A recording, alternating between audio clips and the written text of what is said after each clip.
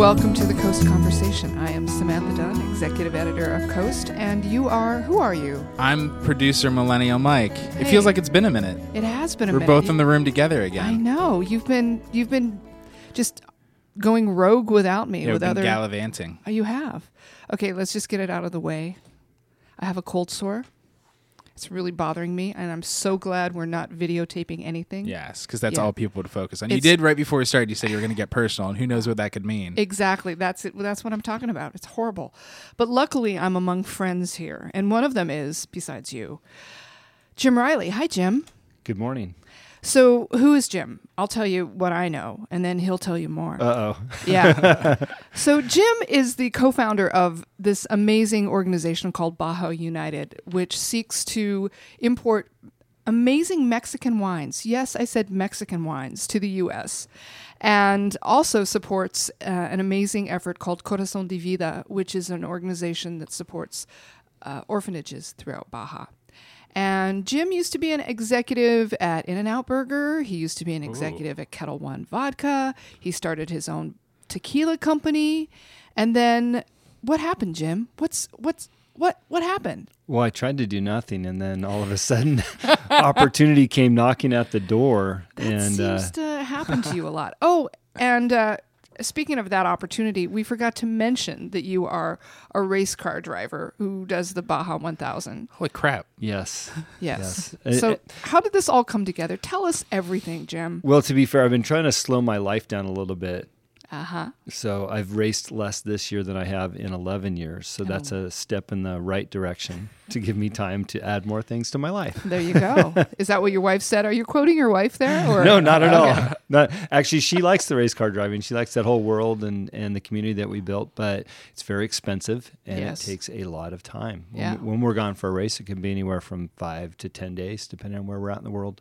So shortening that a little bit for the year. So anyways, thanks. Racing plays a huge role in Baja United, right? It really does, because it was most of the foundation of why I found myself in Mexico so often for so long. We race down there a couple times a year for the Baja 1000, the Baja 500, the vintage Baja 1000, and we were down there supporting orphanages, and that's been going on, well, at least 11 years now.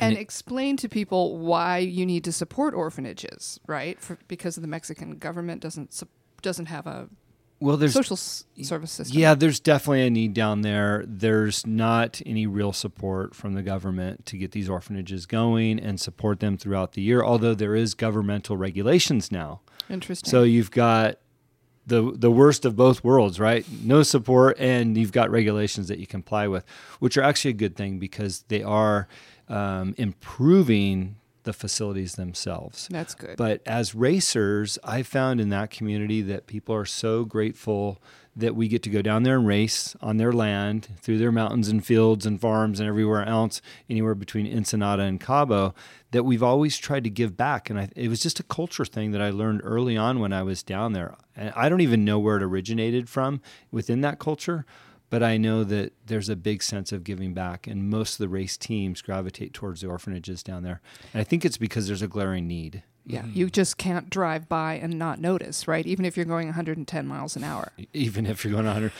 Well, what's interesting is that the culture of racing is one of the largest sports promoted and celebrated in Baja, right next to soccer.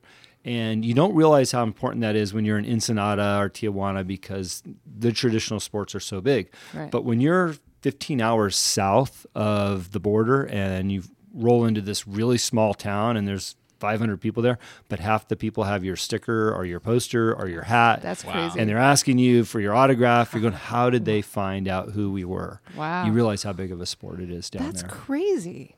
I'm always interested about the huge community in Orange County of racers. I did a story years ago about to racers from Orange County, and it seems like it's a big thing among a certain set here. Well, I think culturally, West Coast kind of leads the charge on extreme sports and the transition from whether it be surfing or skateboarding, just that Orange County culture. There's a lot of dirt bikers out here now with the X Games invention, 20 years ago. Right. A lot of those guys were Orange County guys, or at least, i.e., semi-local, cross-trained into surfing and things like that. So you do get that off-road racing culture. What you won't find is a bunch of NASCAR guys out here or Indy guys. They're all off-road guys. Interesting. Yeah. Wow. A lot of those guys with a lot of money too. Yeah, it's crazy amount of money. But whatever, men have to spend money on something, don't they? That's what they say. Yeah, and it's better that than a blonde in a Ferrari. That's what I think. I agree with you. Thank you for saying that. So how does this all tie into wine and booze? What's the deal here? Tell us the story, Jim. Well, I find it interesting how your life kind of culminates into what you always think is the end game, but then there's another game after that. I was just talking to my wife yesterday, as we were talking about before the show, that I started this podcast. And back in my In-N-Out days that you mentioned, I wasn't quite executive status. I did run one of the busiest stores in company history. We were the first store to sell 1 million hamburgers here in, it was actually South LA County. I used to do a lot of interviews there for employees. I'd bounce around and help new stores open and interview all these people. And here I am 30 years later doing a podcast, interviewing people. I'm like, who knew that was going to culminate into the next thing? Wherever you go, there you are. Yeah. Well, I had a great career at In-N-Out Burger. I really enjoyed the company, but it wasn't creative enough for me. If you're familiar, hamburgers and fries. Yeah. Right. That's it. No more, no less, right? The thing is And- not changing. So, Not changing. That's kind of why I love it, though. Yeah. Right? This consistency of everything. You always know you're going to get a smile and a great burger. Well, we talked about, my brother is an executive there, and I think one of the hardest things that In-N-Out has to do is say no, really, because there's so much pressure to add things to your menu and do things differently, Right. especially in this day and age with everybody wanting something special, whereas In-N-Out has done a really, really good job saying no. And my brother taught me early on, he goes, the best thing I can do for this company is have the ability to say no to change, because we're really good about what we do. Right. Hamburger, fry, and a drink. So, I commend them for doing that. But, because it wasn't creative enough, I dabbled in a couple other careers. So I did spend a little time at a ski resort, which led me to the bar business for a short period of time. Yes. Which is just a really small blurb. And that was up in Lake Tahoe. I ran some restaurants up there. And I moved back down to Orange County, and I started with Kettle One Vodka, and that got me into the spirits industry. I was the vice president of PR and marketing there for almost 10 years before they sold. And then I started my own tequila company. It was really just kind of saying yes to an opportunity that landed on my doorstep and going down to Baja. And I was very comfortable with the culture in Mexico. I love the culture in Mexico. You and I have talked about this, just how warm and embracing it is. I think it's unfortunate that most people don't understand how great it is down there. Yeah. The people are special, and until you've had a chance to step outside of, I guess, tourist town, whether that's in Ensenada off the cruise ship in the downtown, until you can actually step into the heart and soul of what Baja and Mexico are all about, you're missing something, right? Right. Totally agreed. Yeah. Anyway, continue. I'm sorry. Yeah, so I just had this comfort level with Mexico and the people down there, and I was able to start a tequila company, which again was another, for me, a very successful opportunity. It landed in about 43 states, Not probably too over shabby. 10,000 bars and And restaurants. that is Azuñia? It was Azuñia Tequila. Yep. Yeah. And that is where I tried to stop working last year, January 2017, when I said I was trying to do a lot less. Yes. I had stepped away to spend more time with my kids at home. I've got a 2-year-old and a 4-year-old, 2 little girls, wonderful wife to support me there. And I just landed in another opportunity. You just can't get away from it. Well, I was kind of bamboozled, to be honest with you. My good friend Eric Morley, he's the owner or co-owner of Blue Sea Advertising there in Costa Mesa, wonderful Orange County business. Yes. And he's been around for almost 30 years. They've been doing a wonderful job. And Eric and I started doing orphanage trips about 10 years ago. Through Mariners, right? Through Mariners. And we were Mariners also... Church, that is. Oh, I was going to ask. Yes. Mariners Mega Church. Mega church. Yeah, when I started there, it was just that small little property off Bison. Really? Yeah. Oh, it's amazing, Amazing. now. Yeah, the campus itself. If you need to get married, that's the place. They have this beautiful chapel for weddings. Oh, I didn't know. I actually haven't been. I've just been by. So. Check it out. So Eric and I have been doing the orphanage runs through Mariners as well as through off-road racing, and he's followed my career. I've hired them for a number of projects, both at Kettle One and Azuñia, and I just love the work that they were doing. But Eric has always told me about these wineries down there. And I've been so focused on looking at the Pacific Ocean and focused on a race, I've never looked east. And apparently there's a big wine region there. There is, right? The Guadalupe, right? Yeah. And so I was off for maybe 2 weeks, stepped away from Azuñia Tequila, and Eric says, "Hey, you got some time in your hands now, huh?" I said, "Yep." He goes, "Well, you want to go to Baja with me and check out these wineries?" Well, I really didn't, to be honest with you. I've been telling him no for a couple of years, and a lot of other off-road racers that have been going to these wineries, I've been telling them no because I was just focused on the tequila, and I kind of felt guilty. I'm like, "All right, Eric, I'll go with you." So we went down there, and we visited a lot of the places that you and I visited when you came down. That you can read about in the June issue of Coast Magazine, and again in August. That's a really big preview. But anyway, go that's ahead, a Jim. double preview That's right a double there. preview. But yeah, so you fell in love? Well, What happened? so Eric took me to the first winery in the valley as you come in off of Highway 1, and that's called Santo Tomas. And they're one of the older wineries that have been down there. They have over 100 years of history making wine and being involved. And that was a nice spot. I was like, okay, this is pretty cool. It felt a little bit rustic, so I wasn't sure what to expect throughout the rest of the day. And then we went to a place called Monte Chinique, and then I was absolutely blown away. It is incredible. You put it on your list of must-dos, Mike, because Monte Chinique. it Mexico. is Monte Chinique with an X. Oh, I would Yeah, not. So Chinique. the wine bottles in front of us on the table, I would have not have. Yeah, this is actually, I believe, a Mayan word or one of Not the indigenous. Montzanic? Montzanic. And that's It's what not people want to call it. Montzanic. So Monte Chinique. Monte Chinique. Which means mountain, monte, and then Chinique is a flower, and it's the first flower that comes out in spring. So I think it's a great tribute, and that's their logo is the little flower with the grapevines on it. But that was my second stop, and I That thought, is incredible. okay, this wine region's a little bit more than what I thought it was. It is everything you'd see in Napa, isn't it? Absolutely. Yeah, I was gonna say paint a picture of Monte Chinique. Go what ahead, won Jim. you over? Go through. Well, first of all, what I love about Baja and the wineries in the valley there is that they're very accessible, meaning that there's great signage off the road. They're very welcoming when you get there. You can tell they genuinely want you to walk through their doors and they want to taste you on their wine. Monte Chinique, when you pull up, they've got a front gate and entrance, and it's kind of a grand Monte Chinique. opening. Yeah, beautiful and you go wall. through, beautiful wall, and then you go through the vineyards, right? You go through the flatlands of the vineyards, and then you start going up. Is it a dirt road? It's a a dirt dirt road. yeah. And then you start going up the hill, and the winery itself is dug into the side of the mountain, right? Yeah, absolutely. And it is just this stately, grand, I don't know what you would say. I mean, experience with a pond, with a small lake to the side of it, and huge patios where people are walking with their wine. There are places where you can sit and feed the ducks and look out over the valley. It's quite extravagant, actually. Yeah, but what's interesting about it is that it's understated at the same time. And what I mean by that is that they intentionally built it into the mountainside, for climate control purposes in their cellars, but they also didn't want it to be obtrusive to the environment.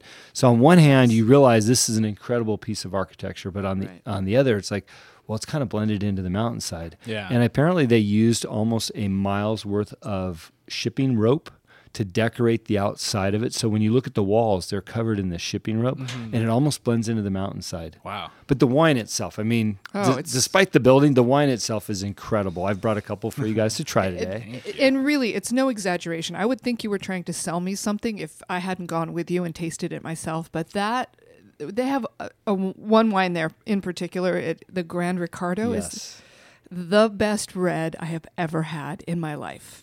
I'm not kidding. It is the best red. So it was a day filled with really good wine, though. Yeah, and what I love about their story is that when they started that winery, the foundation was to produce a luxury wine, high quality. and they knew it was going to cost more. They figured they wouldn't make any money at it. But the group that formed that winery, there was 5 gentlemen, and what they realized is when they went out, they couldn't buy any Mexican wines at any of the restaurants. Right. So they set out to make a high-quality luxury wine that they would enjoy themselves.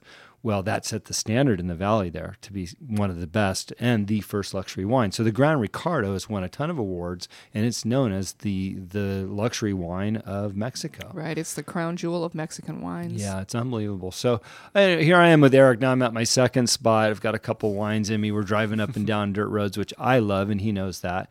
And then our final stop that afternoon was a place called El Cielo. And when you think Napa and kind of that epitome of this French chateau or this Italian building, on the side of the road that's right there, you can't miss it. That's El Cielo. Yes. And feels like Tuscany. it feels like Tuscany. Yeah. Absolutely. And so we got there and we ordered some wine. They have an incredible Chardonnay there. They do. It's called Capricornus. And what I realized is when I tried it, I'm like, I want to buy some of this. This was all knowing what Eric's intentions were, by the way. He set you up. Oh, big time. Best setup ever. And so she said, the girl at the desk, I can sell you. How much do you want? I said, well, I want to get a case. And Eric taps me on the shoulder. He goes, well, you can only bring one bottle back across the border. I'm like, what are you talking about? He goes, yeah, legally you're only allowed 1 liter per person. So I was really disappointed that I was only going to get one bottle of this great Chardonnay I just found. So at any rate, we're sitting outside. We're enjoying the view. You can see the entire valley from there. It's just absolutely stunning. It's late afternoon. The weather's perfect. And Eric goes, so you've been importing tequila the last 9-10 years, haven't you, from Mexico? I said, yeah. He goes, what do you think about importing wine from down here? I'm like, well, what do you mean? He goes, well, I had this idea that I wanted to bootstrap and, import some wine up. And I'm like, well, that sounds like a pretty good time. And he goes, well, what do you think? Just like a hobby thing? And I said, well, Eric, I've had a really fantastic day. The wines are way better than I ever thought they would be. And it sounds, it's a really good idea. Let me think about it. So we went back home. We talked about it all the way home, like what that would mean to import wine and how much fun it would be. Now, the genius on Eric's part, 2 things. First of all, he owns a marketing company. And what he wanted to do is put himself in the shoes of a client. So he wanted to create a client through a business. Mm-hmm. And he needs somebody to start that business. And he leveraged his passion for these Baja wines that he and his wife had been enjoying. So he had a plan for his marketing company to create a brand. Secondhand, he wanted to do this because it was fun and he liked the alcohol industry. And he took me down there to kind of, get me encouraged to do this project with him. So I wrote him back and I said, well, let's go back down to Baja and take a second trip, which we did. And basically I said, look, I'm interested in doing this, but I have one stipulation. And he's like, what's that? He was excited. And I said, we've been working with these orphanages for over 10 years. And we come down here once or twice a year to support them for the races. And then we go back home. My biggest problem is I get their emails throughout the year and I see their need every single month. What they have to live and survive. And I feel bad that we're not always there for them. I said, let's do this. Let's make sure that we create a sustainable business. So instead of it being a hobby or bootstrap, let's create a sustainable business that we could make donations to the orphanages on a regular basis. And that was really the foundation of the business plan that we wrote. That's great. So how did Baja United come together with Corazón de Vida, which is a nonprofit based here in Orange County that was begun by Hilda Pacheco, and her story is amazing. She actually was raised in a Tijuana orphanage. And do you know Hilda, right? Well, yes. I was just going to say, not to give myself a plug, but on my new podcast, the answer is yes. Yeah. I interviewed Hilda, and that will be airing in a couple weeks because I wanted to tell her story, but I really wanted a good reference point for people like yourself that are talking about her. You can say, listen to Jim's podcast because she tells her story. Listen to Jim's podcast. She's so fabulous. The answer is yes. She's so fabulous. Available on iTunes and Google Play and wherever you get your podcasts. Pretty much. Yes. Thank you. Thank you for that. You're absolutely welcome. Well, to answer your question, we were working with an orphanage called Rancho Milagro for a very long time. Most of those 10 years that Eric and I were going down there. And they had over 60 kids there. But as I mentioned earlier, all these governmental regulations were coming in and they were changing the way that people were able to conduct their businesses, which are the orphanages. Right. And basically they shut them down. It was fire regulations, which some of the codes that they came up with, like they needed fire retardant paint on the outside of the eaves of the roof and the stairwells and things like that. I know that they're for safety, but to shut them down and then push these 65 kids back out into the wilderness, literally, just didn't seem right to me. But that's what's happening. There's a little bit of that. And so we were no longer allowed to work with them because they were basically shut down. They didn't have any more kids. And then I was tasked with, well, who do we donate the money to? And how do we figure out the vetting process? And is the money going to go to the right place? Right. Well, randomly, I was at a restaurant. Or not. Randomly Never, or not. Never that random, right? Right. I was at a very popular restaurant in Baja called Finca.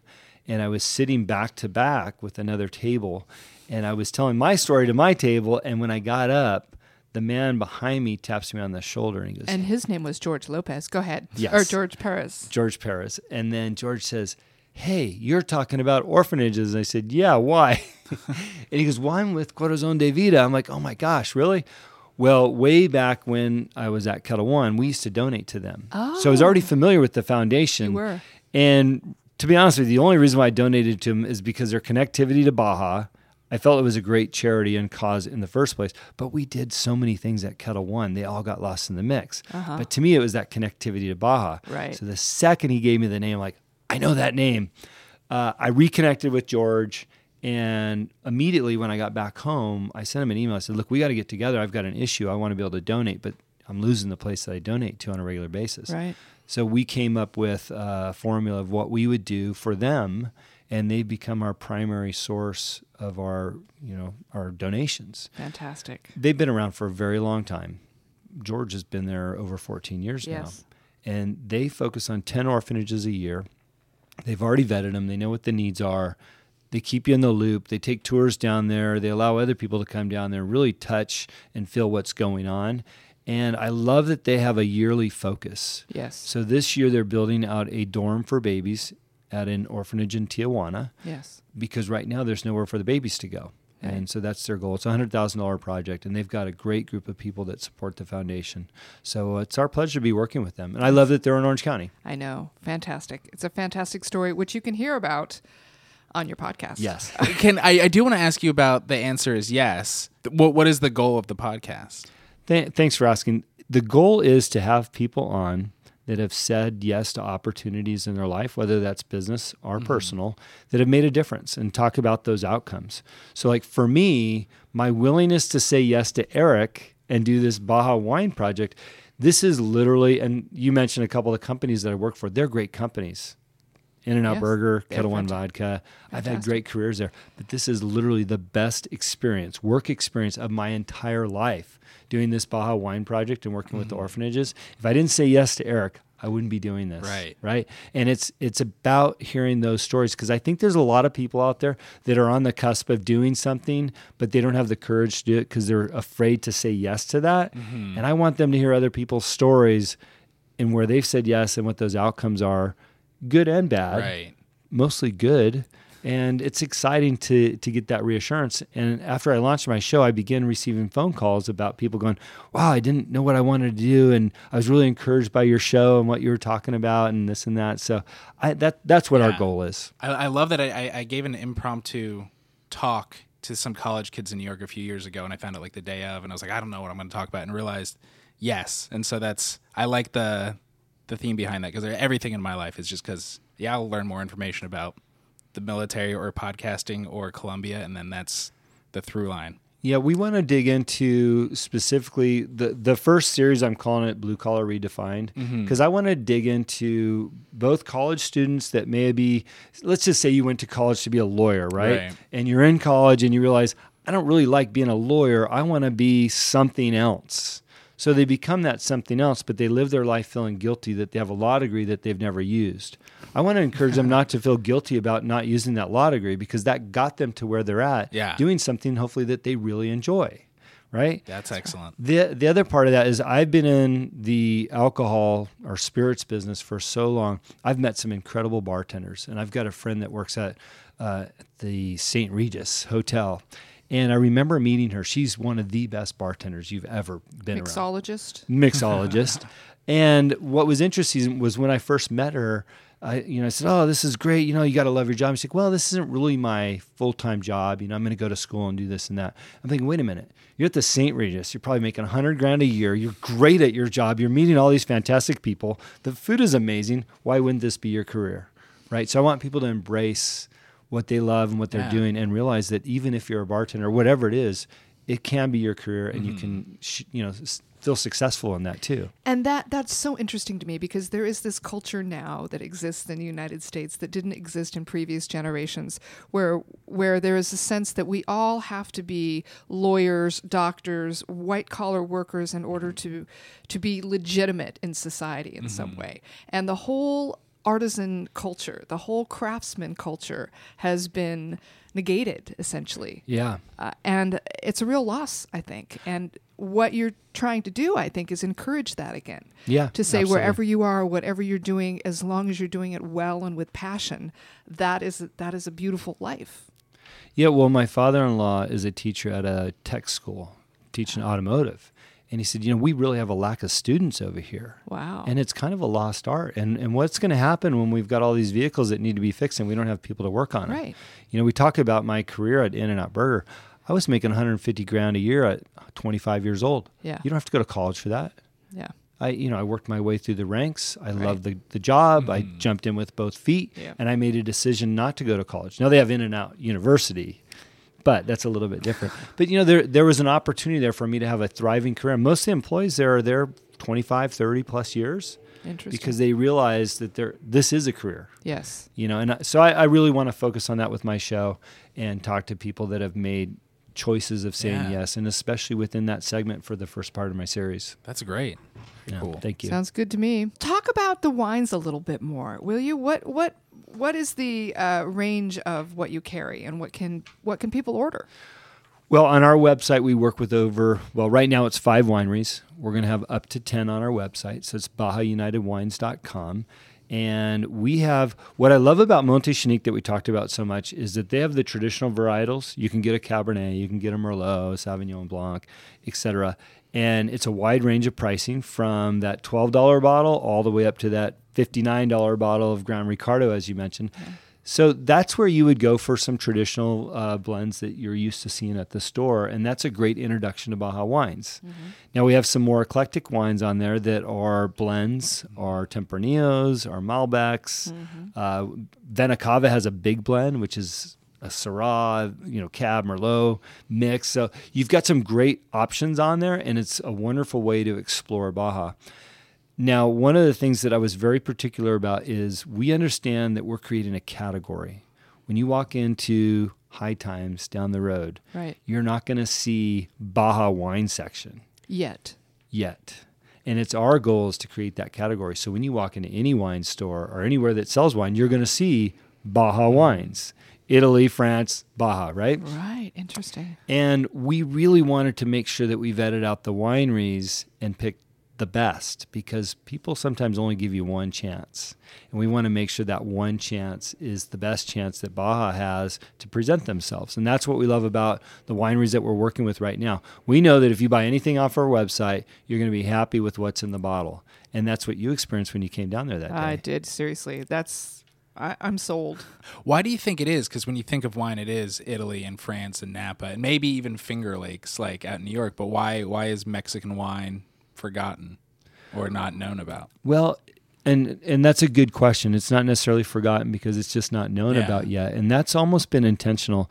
They have placed a huge priority on the quality of their wines and their sustainability. And even when I started meeting with them last year to talk about bringing them up to the U.S., many of them were ready. Now, keep in mind, when I say they've been operating for a while, Montéchinique's selling over 70,000 cases a year. That's a big winery. Mm-hmm. Yeah. But they really weren't importing to the U.S. They had a very small mom and pop operation bringing some wine up here for a few customers, but that was it. They were so concerned about their ability to sustain their business and do a good job and put out a quality wine. For Mexico. For Mexico. that they had not really pushed hard into the U.S. So what's happening now is we're really on the cusp of this category and these Baja wines coming this way. And that's why it's starting to gain some traction and a lot of attention, because as people are exploring and discovering the wines, they realize these are every bit of anything you'll find in Napa or in Europe, because the quality's there. They've hired some of the top winemakers in the world. They've done the schooling. They've bought the grapes. They've got the history. They just weren't exposing it to us yet. So I feel like I'm a little bit of a Christopher Columbus, bringing something up. Without the whole without the atrocities. burning and the atrocities. Yeah, all the other stuff, yeah, right? all the other stuff. Well, I'm sold. What do you say? You want to have a drink? I would love to have a drink. Wait, but it's only 11:30 in the morning. I'm fine with that. Thank you for joining the conversation. If you like the music, check out Passages by Lee Offenhauer on iTunes. We are all over social and would love to hear from you. Coast Mag OC. If you liked what you heard and don't want to do the work, just subscribe to the show on Apple Podcasts, on Google Play, on wherever your podcatcher is. Rate us, review us. It really helps us out. We want to hear from you. Email us at coast@coastmagazine.com. We'll be back in 2 weeks. Coast Conversation is a product of Southern California News Group.